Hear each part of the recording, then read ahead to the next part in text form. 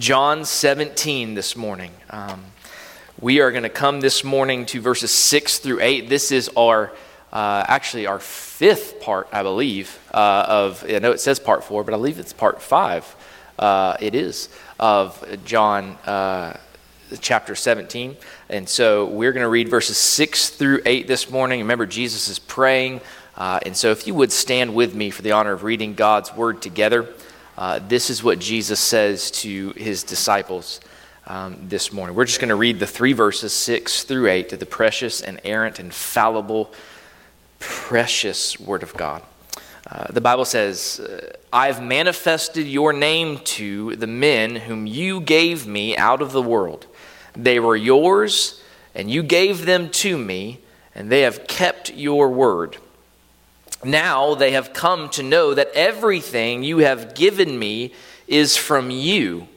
For the words which you gave me, I have given to them, and they received them and truly understood that I came forth from you, and that they believed that you sent me." First Baptist Church of Gray Gables, the grass withers, the flower fades, but the word of our Lord endures forever. Let's go together and join together in prayer, thanking him for his word. Father, you are indescribable in your goodness and your mercy and your grace to us. Father, as we begin now to think about your words to your disciples, Lord, knowing that these are directly towards your immediate disciples who would soon become apostles, but Father, that these words can also be applied to any disciple of Jesus, the ones, Lord, who are following you by faith. And Lord, that is anyone in this room who is a Christian, who you have saved. Lord, we have tremendous things we can learn and hear from this word this morning. So we ask that you would speak to us, Lord, that your word would be clear, that we would hear it clearly. And Father, we would be strengthened, Lord, that we would become mighty in the faith because of the preaching of your word, that you'd be faithful to use your word in each and every one of our lives for your glory and for our good. We trust you to do this, Lord. We are trusting you to use your word preached for the good of those who love you and who are called according to your purpose. So we pray that you do that now. In Jesus' name we pray. Amen. Amen. Thank you. You may be seated. Well, as I've said in the prayer this morning, we come to what's now the second portion of this high priestly prayer. Jesus, if you remember in the first portion of the prayer, Jesus prayed for himself. Now in verses really from 6 to 19, he is praying, he shifts his focus of his prayer toward his disciples. And so there are just 3 quick things, I think, in this particular prayer that we can take note of, that can be an encouragement to us that we can learn from. And so I want to point them out to you now, and let's go ahead and jump in with the first thing. The first thing our Lord mentions in this text here is the fact that Jesus has manifested the Father's name to his disciples. Jesus has manifested the Father's name to his disciples. And that may not seem like a big deal. It may not seem like much, but when you unpack what this means, it's tremendously moving and encouraging to consider. Here, Jesus says plainly, one of the things he has done for his disciples, his follower, is he has manifested the Father's name to them. And that's an interesting thing to draw attention to. Why is it important that he manifest the name of the Father to him? Well, if you remember, it's coming, I hate to tell you this, I'm not skipping Thanksgiving. I'm not that person that goes from Halloween straight to Christmas. But Christmas is coming. And if you remember one of our favorite Christmas verses, you know that when our Savior was born into this world, one of the names that was given to him was the name Emmanuel, which means God is with us. See, from the very moment Jesus came into this world, he has been about this work of manifesting God's name to us. From the moment of his incarnation, the moment he came into the world, we had God living with us in living color. Last week, we spent some time discovering how Jesus revealed the attributes of God to his people through his person, his character, and also his work. Well, Jesus also reveals God to us in the way he manifests his name. And we see this clearly when we consider how God himself gives himself the name that he gives to Moses in the Old Testament in Exodus 3. You remember that. God reveals his name to Moses there at the burning bush, and he told Moses his name is I am who I am. Jesus manifests, or Jesus reveals to us this name of God in some absolutely spectacular ways. Keeping in mind that God's name has been revealed to us as I am, think about the ways Jesus has revealed the Father's name just in the chapter of John to his disciples. Jesus said of himself, I am the bread of life. I am the light of the world. I am the door of the sheep. I am the good shepherd. I am the resurrection and the life. I am the way, the truth, and the life. I am the true vine. In all these ways and more, Jesus takes a name of God to himself. And then through his person and his work, he displays for us what that name means. So it's simple. If you want to know God's name, what it means and what it reveals about him, all you need to do is look to Jesus. Look at Jesus' person, look at who he is, look at his work, look at what he does. You will learn what God's name is and what it means. And I want to say this because you know the false religions of this world have many different names by which they refer to their gods. But none of their gods have ever become as one of us in order to reveal themselves to us. Jesus, by manifesting God's name, Jesus has become as one of us to make a way for us to the Father. We must know this name of God if we have any hope of being saved from our sin and from death. Jesus made this abundantly clear earlier in the gospel in John chapter 8, verse 24, when he says, "For unless you believe that I am he," and by the way, remember that he is in italics in your Bible, which means that's not actually in the Greek manuscript. That's added for grammar purposes. So Jesus actually says, "For unless you believe that I am the name of God, then you will die in your sins." The most important thing you could ever know is this name and what it reveals to you about God's provision of redemption through his Son, the Lord Jesus Christ. There is no other name under heaven given among men by which we must be saved. You must know this name.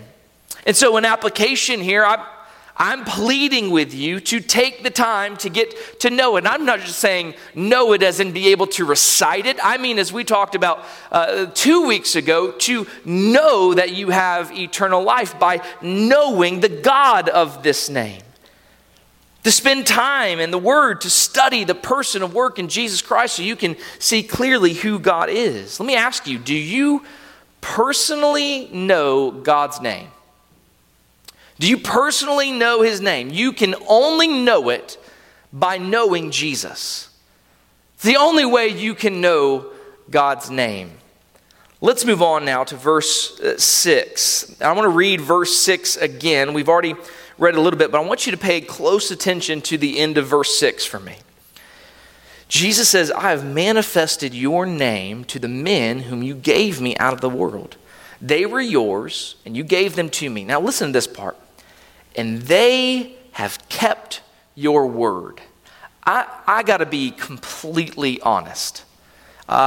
Jesus refers to disciples, these 11 in front of them, as having kept the word of God, meaning that they had both observed it and obeyed it. I don't know about you, but as I read these words, even now I want to scratch my head. I mean, Is he talking about the same group of men here in this verse, the same group of people that we've been reading about in this gospel? Let me ask you, is this how you would describe them if you were to describe the disciples? Those who have kept the word of God, who have obeyed and observed the word of God? I mean, what do we learn about these men in the scriptures? We find them failing time and again to properly understand the things that Jesus is teaching them. We see them continually failing to apply the truth of God's word that he's revealing to him through his son Jesus. And here we find Jesus saying that they kept his word, that they've obeyed it. Just a few moments earlier, Jesus had noted how weak their faith was. And yet, now Jesus is praying to the Father for them, and he doesn't mention a word about their weakness here, but instead he describes them as men who have kept his word. To make it even more amazing, not only does Jesus know how they were previously to this prayer, but he knows how they're going to be in a couple of hours when he is taken and accused and on trial and put on the cross. He knows that they are about to leave and abandon him. He knows they are about to scatter like sheep. They are going to leave him alone. He knows Peter is going to deny him 3 times, yet he still refers to them as those who have kept the Father's word. I mean, come on, guys. This is ridiculous. So how and why can he possibly describe the disciples like this? I'll attempt to tell you in one word. Love. Love. Jesus loves his disciples unconditionally. That's our second point here. Jesus loves his disciples unconditionally. This is astounding to think about. Love, as we know, covers a multitude of sins.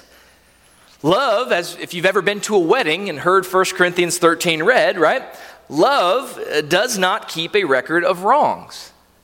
Well, friends, in Jesus, we see a perfect application of love toward his disciples.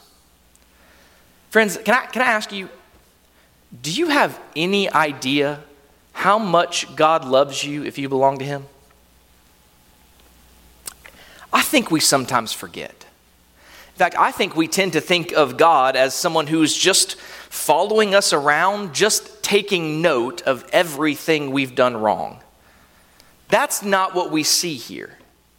What we see here is him looking upon his disciples in love. We see him being gracious and merciful toward them. Our Lord is full of grace and love for his disciples. He loves us so much that he even sees in us glory. He sees us having the righteousness of Jesus Christ himself. See, that's the only way that Jesus can be truthful about saying they have kept your word.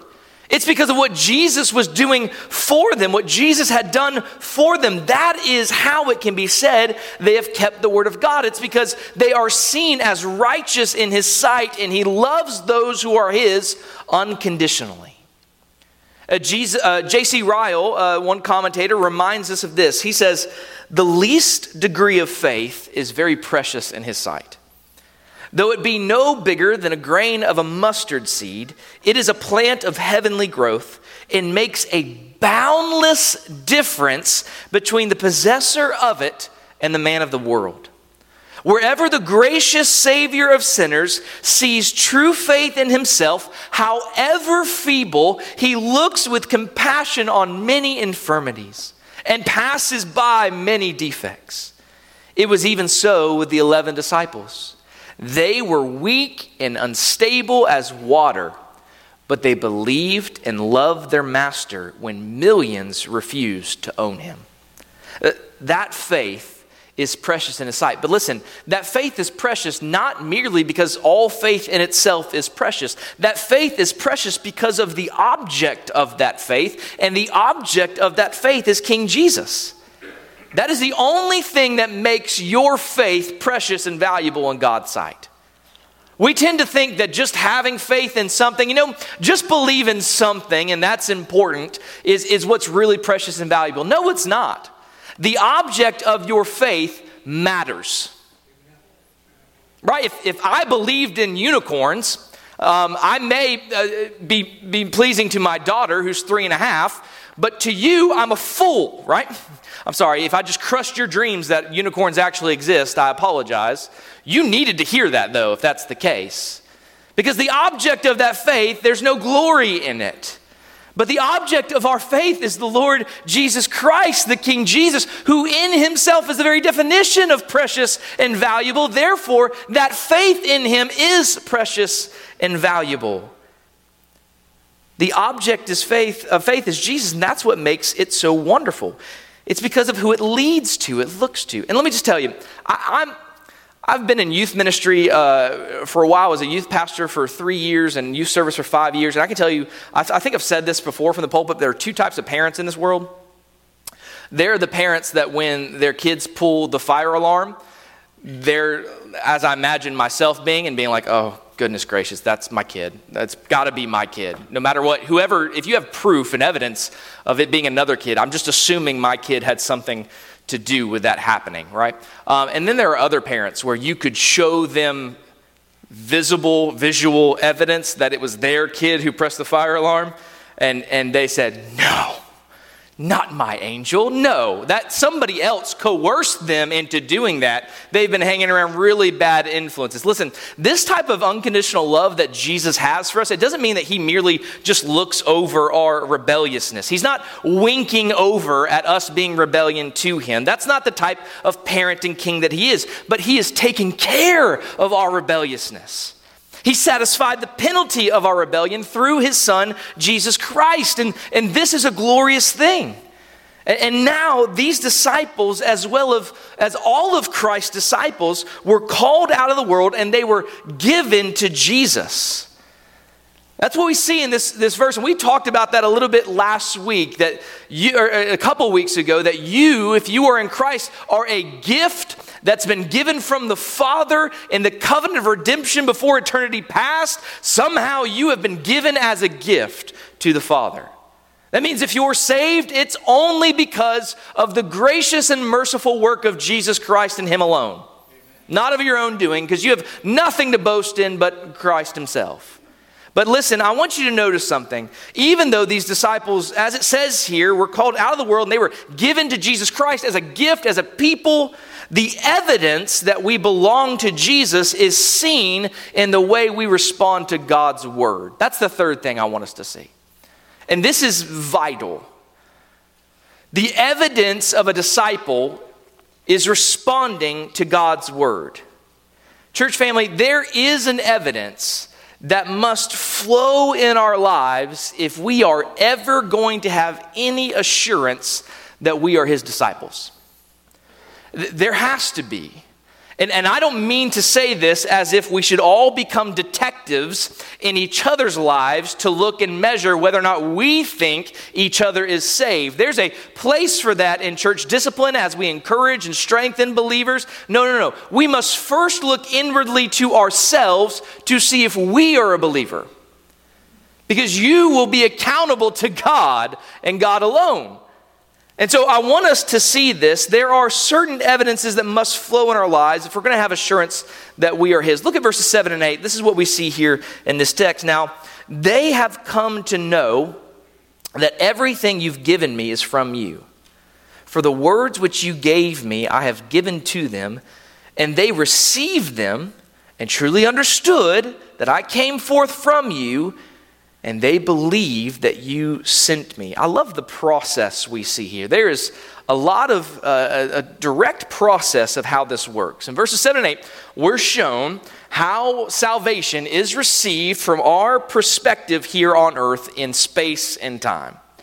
In verses 7 and 8, we are shown the responsibility that we all have to respond to the gospel message. We must not miss the fact that these men received, knew, and believed the word of God. They really did respond to the gospel message, and God works that way. You must see evidence in your life in how you respond to the gospel message. Friends, we're not just robots programmed to do these things. You and I, are creatures. We are creatures with wills. We are creatures with affections. And we are creatures that must truly respond to God's gospel message. At the end of the day, it is definitely God who changes our heart and gives us faith, but that takes nothing away from the fact that if we are God's people, we must personally respond favorably to the gospel message. We must never forget that our Lord uses means in this world to accomplish his will. Now, let's ask this question. What is the most ordinary means that God uses to save sinners? This is the first evidence we see. The word of God must be proclaimed. It's the preaching of the word, the proclamation of the word. The word must be proclaimed. Jesus said that he has given them, his disciples, the words which he has received from the Father. So let's think back. Let's look at this. How were these words given to them by Jesus? He proclaimed, he preached these words to them. And then he commissioned his disciples to take those words he had given to them and preach them to all the earth. Church family, if we hope to see people receive the word of God, if we hope to see our county, our city, our town saved, the church, first off, needs to do its part in raising up ministers and sending them out to proclaim the word of God. But we also need to do our part in getting people to sit under the preached word of God. If this is an ordained means that God has set apart for this very purpose, then you and I have to do our part to get men, women, and children under it. The only hope we have in this world is the word of God applied to the hearts of sinners. Doesn't mean we don't evangelize, doesn't mean we don't go out to share the gospel, but we must understand that if they're going to be saved, they have to hear the word of God. And in order for them to hear the word of God has to be proclaimed. Paul says this over and over again in Romans 10. It's clear, but I want you to notice something. It's not the clever preaching, it's not whimsical storytelling, or the complex philosophical arguments that God uses as a means of saving souls. No, it is simply the faithful proclamation of his word. When God's word goes together with the power of his Holy Spirit, souls will be saved. God's word is powerful in that way. We're told that God's word is living and active. We are told that in the gospel is the power of God unto salvation to all who believe. The word of God is where we find the power to resurrect dead souls unto life. Speaking of this difference between the words of God and men, Martin Luther, the great reformer, had this to say. He said, "We must make a great difference between God's words and the word of man. A man's word is a little sound that flies into the air and soon vanishes." I wish we all viewed our words that way, by the way. But the word of God is greater than heaven and earth, yea, greater than death and hell, for it forms part of the power of God and endures everlastingly. That's what we say every week, right? That's why we say it, that the word of the Lord endures forever. God's words are eternal, they are effective, and they are powerful. Do we believe that? Amen. If we do, then how much time are we spending investing into the word of God? If we really did believe this, I really think in our lives we'd spend so much time in wrapping ourselves in the Word of God, saturating ourselves with the Word of God, because the only hope for the lost sinner and the only hope for the believer as well is to know God's Word, to have it proclaimed, Peter also recognizes this distinction in 1 Peter chapter 1, where he speaks of how we've come to know God. He says, "For you have been born again, not of seed which is perishable, but imperishable." How? That is, through the living and enduring Word of God. "For all flesh is like grass, and all its glory like the flower of grass. The grass withers and the flower falls off." Different version than ours, obviously. "But the word of the Lord endures forever. And this is the word which was preached to you." Dr. James Montgomery Boyce, another great hero of the faith, says, "We must understand as we read these verses that the conversion of an individual is much more than a matter of mere persuasion. If persuasion were all that was required, then our words would be sufficient and we could win men and women by argument. But that is not enough. Arguments have their place. God uses them.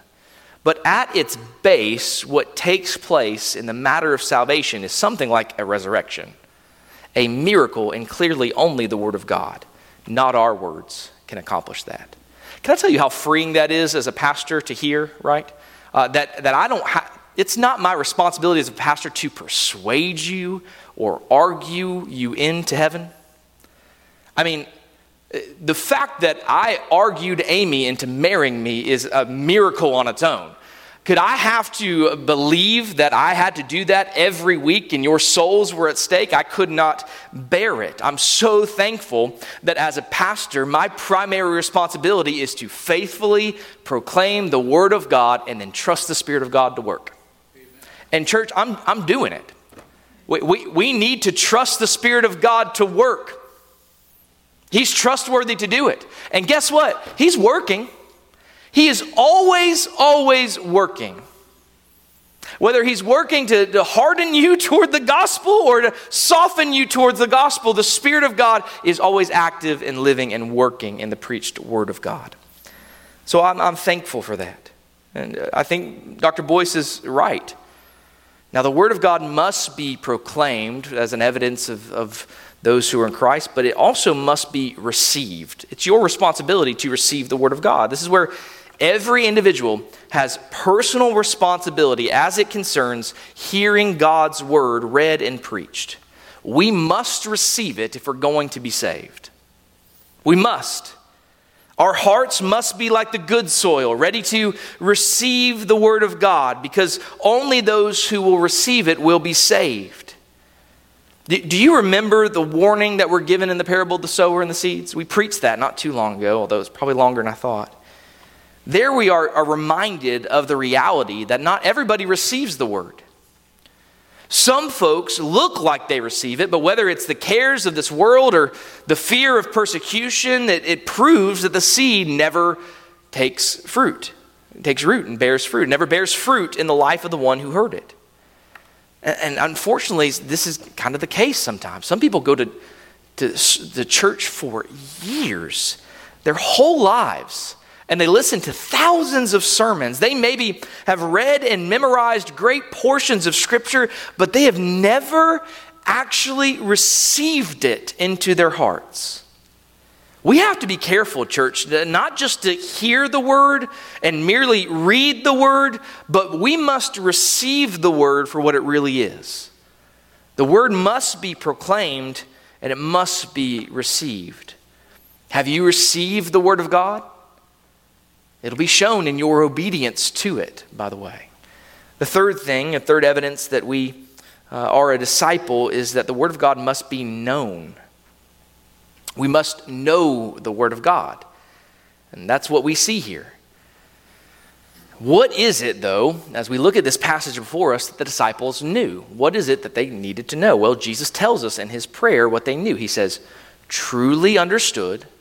They truly understood that I came forth from you, and they believed that you sent me. See, in the gospel message, it is essential for us to know that Jesus came to earth from heaven and to know that he is sent by the Father to accomplish the work of salvation. We must know these things. You'll notice here that the certainty, by the way, that the disciples had about this knowledge that they received. As they heard Jesus proclaim his word, they received it and they knew it with certainty that his words were true. That is what people must hear proclaimed. It is what they must receive and know by God's grace. They knew the heavenly origin and nature of Jesus and his teachings. They knew it with certainty. They had no doubt that what Jesus said were in fact the very words of God himself. They knew God's word and Jesus himself were divine. They received his word because they knew they had the very Son of God proclaiming his word in their midst. And as the people of God, church family, we must also know this to be true of ourselves also. There must be a certainty about our belief in the words of Jesus. I'm not saying we don't struggle with doubts at times. But friends, we are all going to have to answer to him one day. So you and I better make sure that we are certain that what we read here in the gospel accounts is in fact the very word of God. If you need help on that, let me encourage you to come on Wednesday nights. This word can be trusted wholeheartedly, but I want you to see this. Knowledge isn't the last stop. It's not enough to simply know the word of God.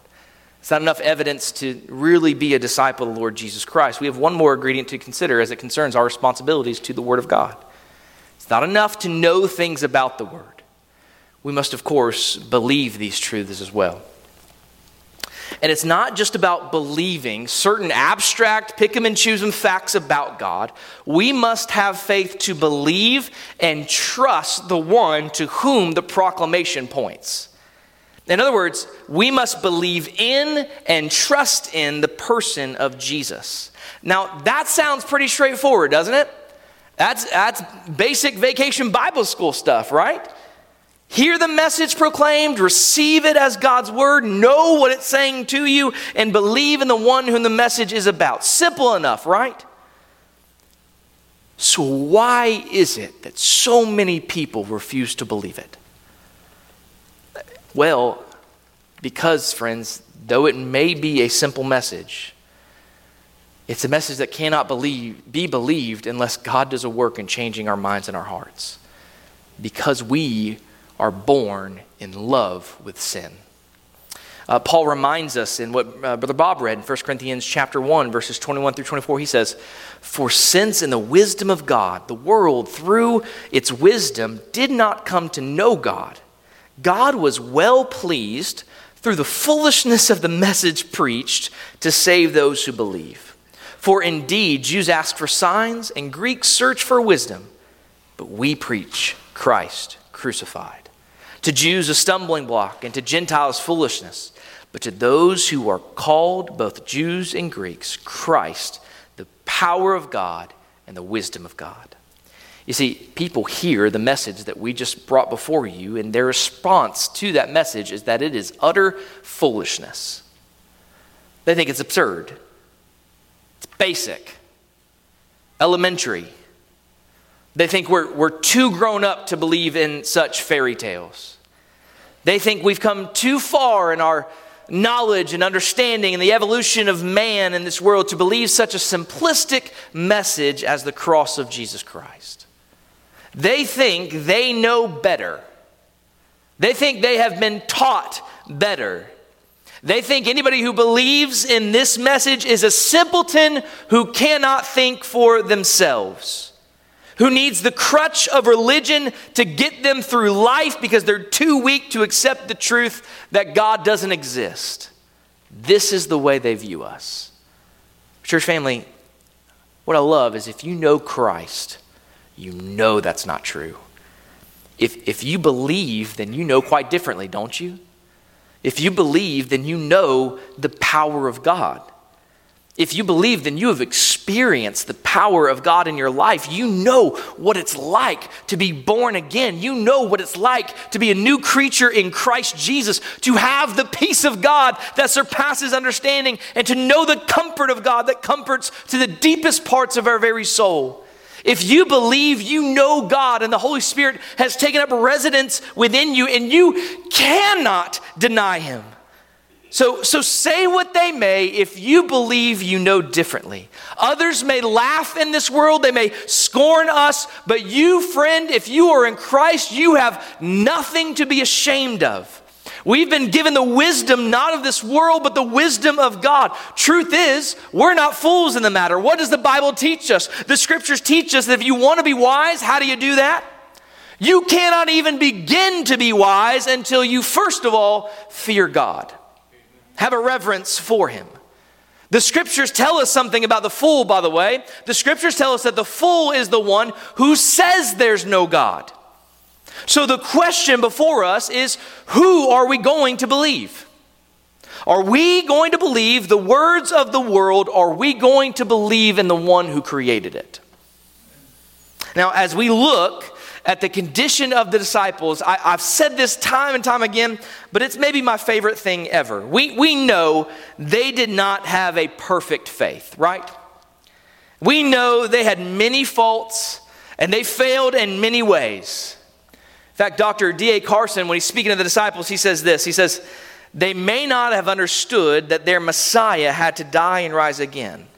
They may not have grasped how he was to embrace and fulfill in his own person the Old Testament motifs of kingship, sacrifice, priesthood, and suffering servant. But they had come to the deep conviction that Jesus was God's messenger, that he had been sent by God, and that all that he taught was God's truth. Here's the thing I love to remind you time and time again. It is not so much the amount or the strength of faith that matters. What matters is if you have any faith at all. No doubt we have an advantage over the disciples because we have the complete and written word of the scriptures. But even with the great privileges that we have in the end of history, we also know that we too blow it in our walks on a daily basis. We blow it in our faith, in our trust. But there's hope, friends. The question is not necessarily how strong your faith is or how great your faith is. The question is, do you have faith in the Lord Jesus Christ?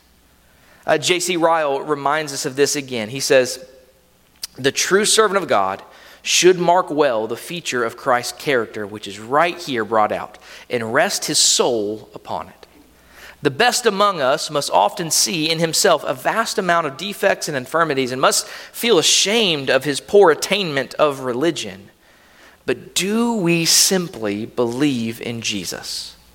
Do we cling to him and all our burden upon him? Can we say with sincerity and truth, as Peter said afterwards, Lord, you know all things. You know that I love you. Then let us take comfort in the words of Christ before us and not give way to despondency. The Lord Jesus did not despise the 11 because of their feebleness, but bore with them and saved them to the end because they believed. And friends, he never changes. What he did for them, he will do for us. My final question is simple. Do you believe in Jesus? Do you believe what the scriptures tell us about him? Do you believe that he is the Lord, that he is the Savior, that he's the only mediator between God and man?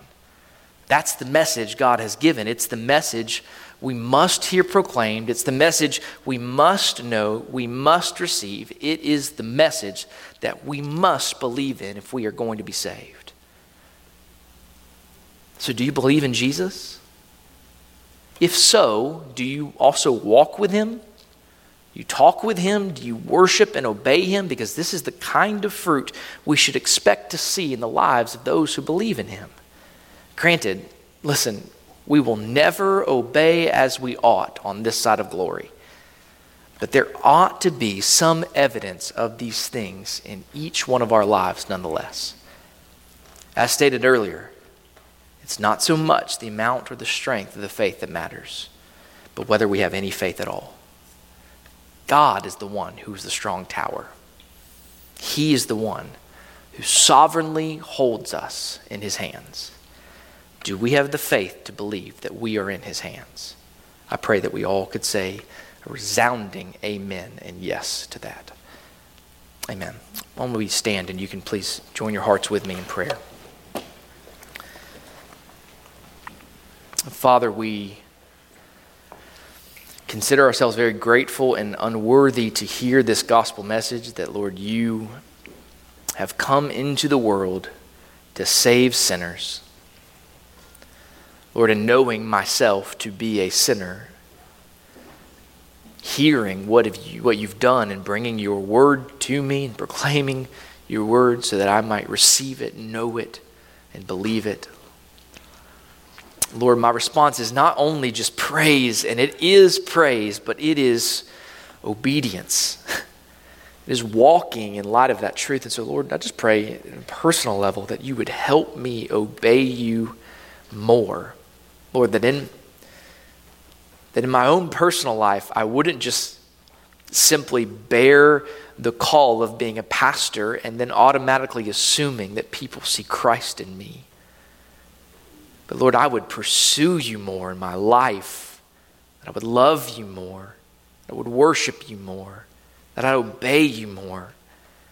And Lord, you would produce that in me, with such obedience that becomes contagious to people, so that I may proclaim the gospel to them and they be saved. Lord, I pray that for every believer in here. I know I must not be alone in this, and that's such a comfort, and yet, Lord, we need your help. We need your help to be obedient. We need your help, Father, to receive this word, to know it, to proclaim it, and to believe it on a daily basis. We are fully dependent upon you, and that is why we thank you that you have manifested your name to us and that you do, if we are your disciples, love us unconditionally. Lord, what a freedom that places in our lives to Lord, not be crushed by the law or this weight of works-based religion, but to know that if we have given our lives to you, that you love us unconditionally. What a praise that is. And yet, Lord, you have promised to work this in us. You have promised to produce in us obedience.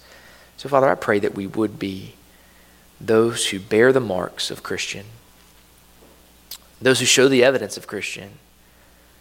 Or not so that we could puff ourselves up or pat ourselves on the back, so that we would be purposeful in bringing the gospel to the nations. We love you, Lord. You are worthy of every ounce of praise. It's in Jesus' name we pray these things. Amen.